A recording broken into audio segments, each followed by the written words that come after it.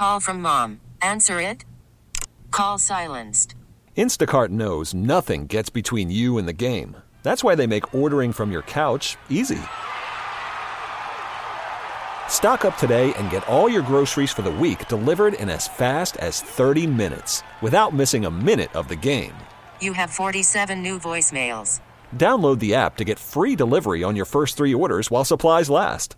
Minimum $10 per order. Additional terms apply.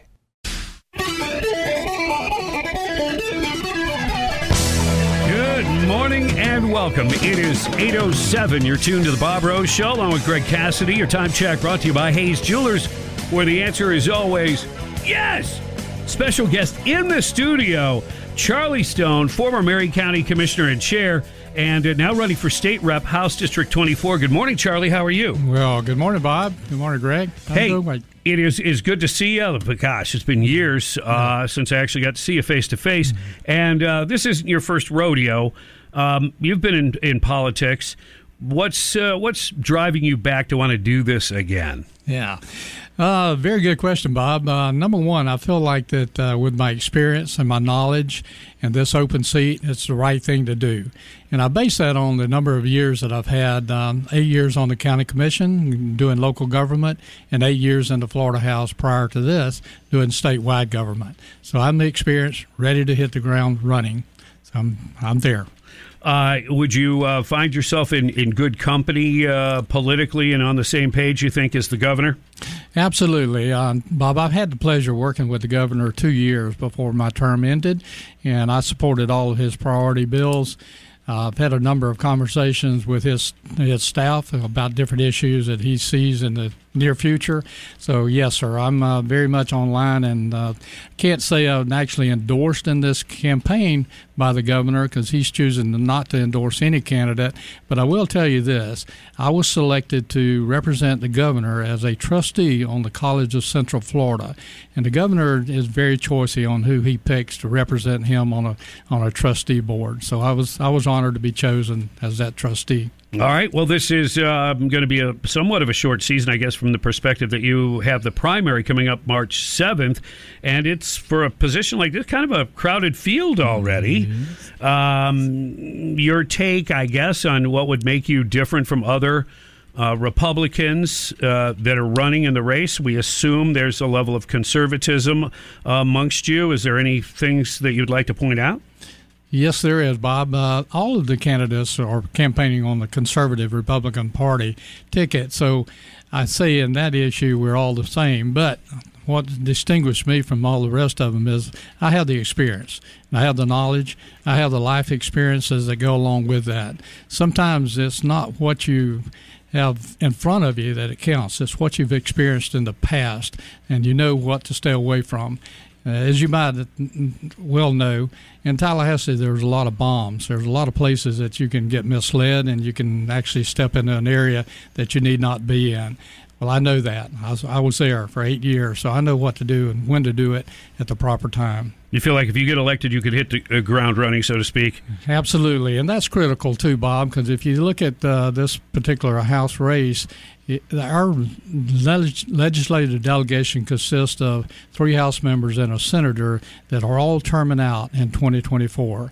So if you looked at the 2024 election cycle, we will have all freshmen representing Marion County. Well, as you know, freshmen tend not to get a lot done the first 2 years. Harder to get on committees, assignments, very get difficult. Time on the floor, et cetera. Sure. Very difficult. Well, I don't feel like Marion County deserves to be put on the back row.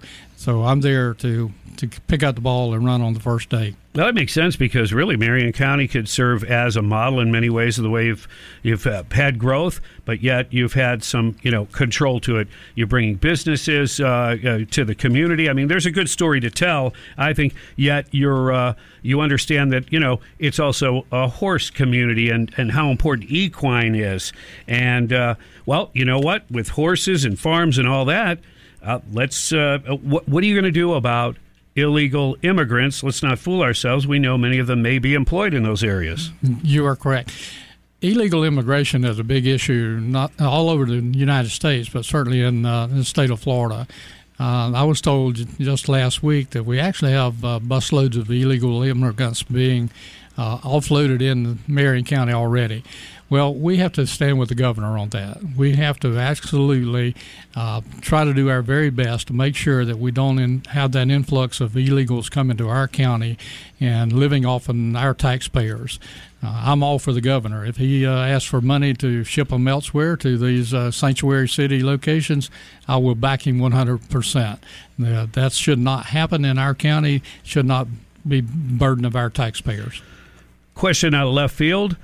Yes. So keep that in mind. But this isn't something that's really been talked about. It's an idea I just came up with. Is there a mechanism where in the state of Florida there could be a sort of a work program like the federal government does it? You could get a work permit, a green card, and come in, especially in the ag community. It's sorely needed.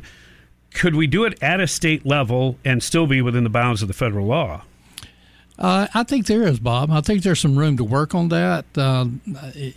I don't know if it's been practiced anywhere else in the United States, but I'm sure there's a model out there that we could probably capitalize on in some other location. I did something that was similar to that. It didn't have to do with illegals, but it had to do with inmates. We are constantly releasing inmates from our judicial system and putting them back out on the street with no resources to work with. Or skill sets, I sponsored a bill in the Florida House that actually mandated our correctional centers to at least provide a valid ID so that these individuals that's being released could at least open up a bank account or check into a hotel or something. So we could do the same thing with illegals. We could make sure they were verified and perhaps seek employment. And I think with state and local government, we could actually employ some of these. And in my community, the horse farm industry absolutely needs some of those type workers. All right. Just send me a shout out when you propose that bill. Yes, sir. Will do. I'll give you credit for it, Bob. All right. And then there's constitutional carry. This HB 543, this is not the bill that I thought we were going to get. It's way watered down. It doesn't provide for open carry at all.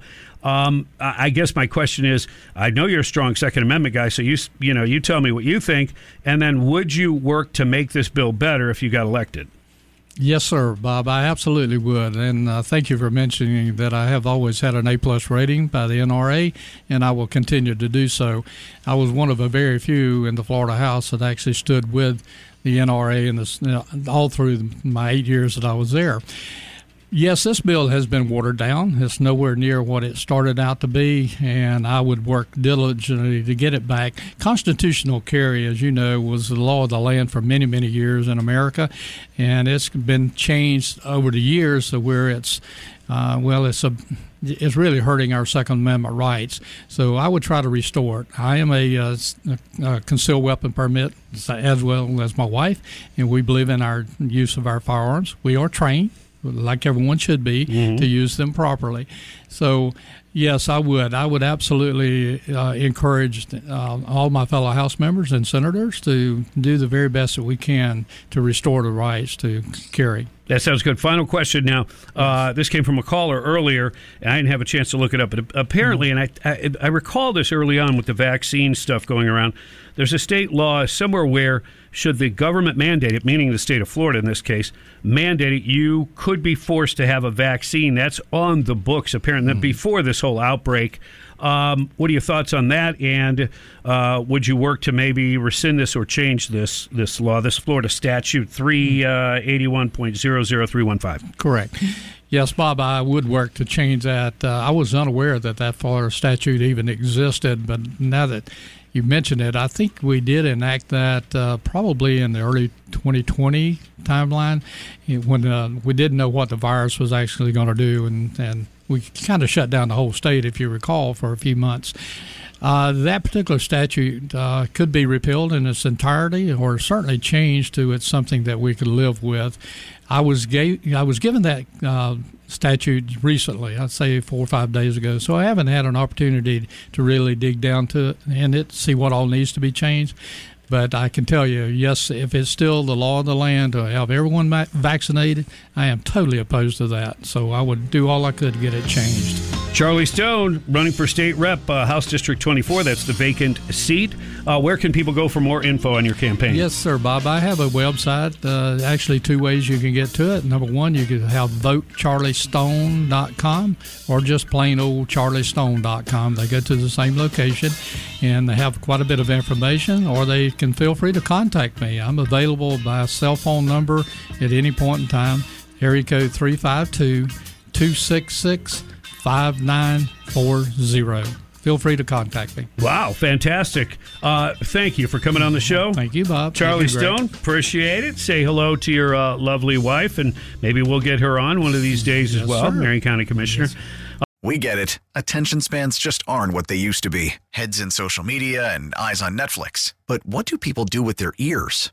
Well, for one, they're listening to audio. Americans spend 4.4 hours with audio every day. Oh, and you want the proof?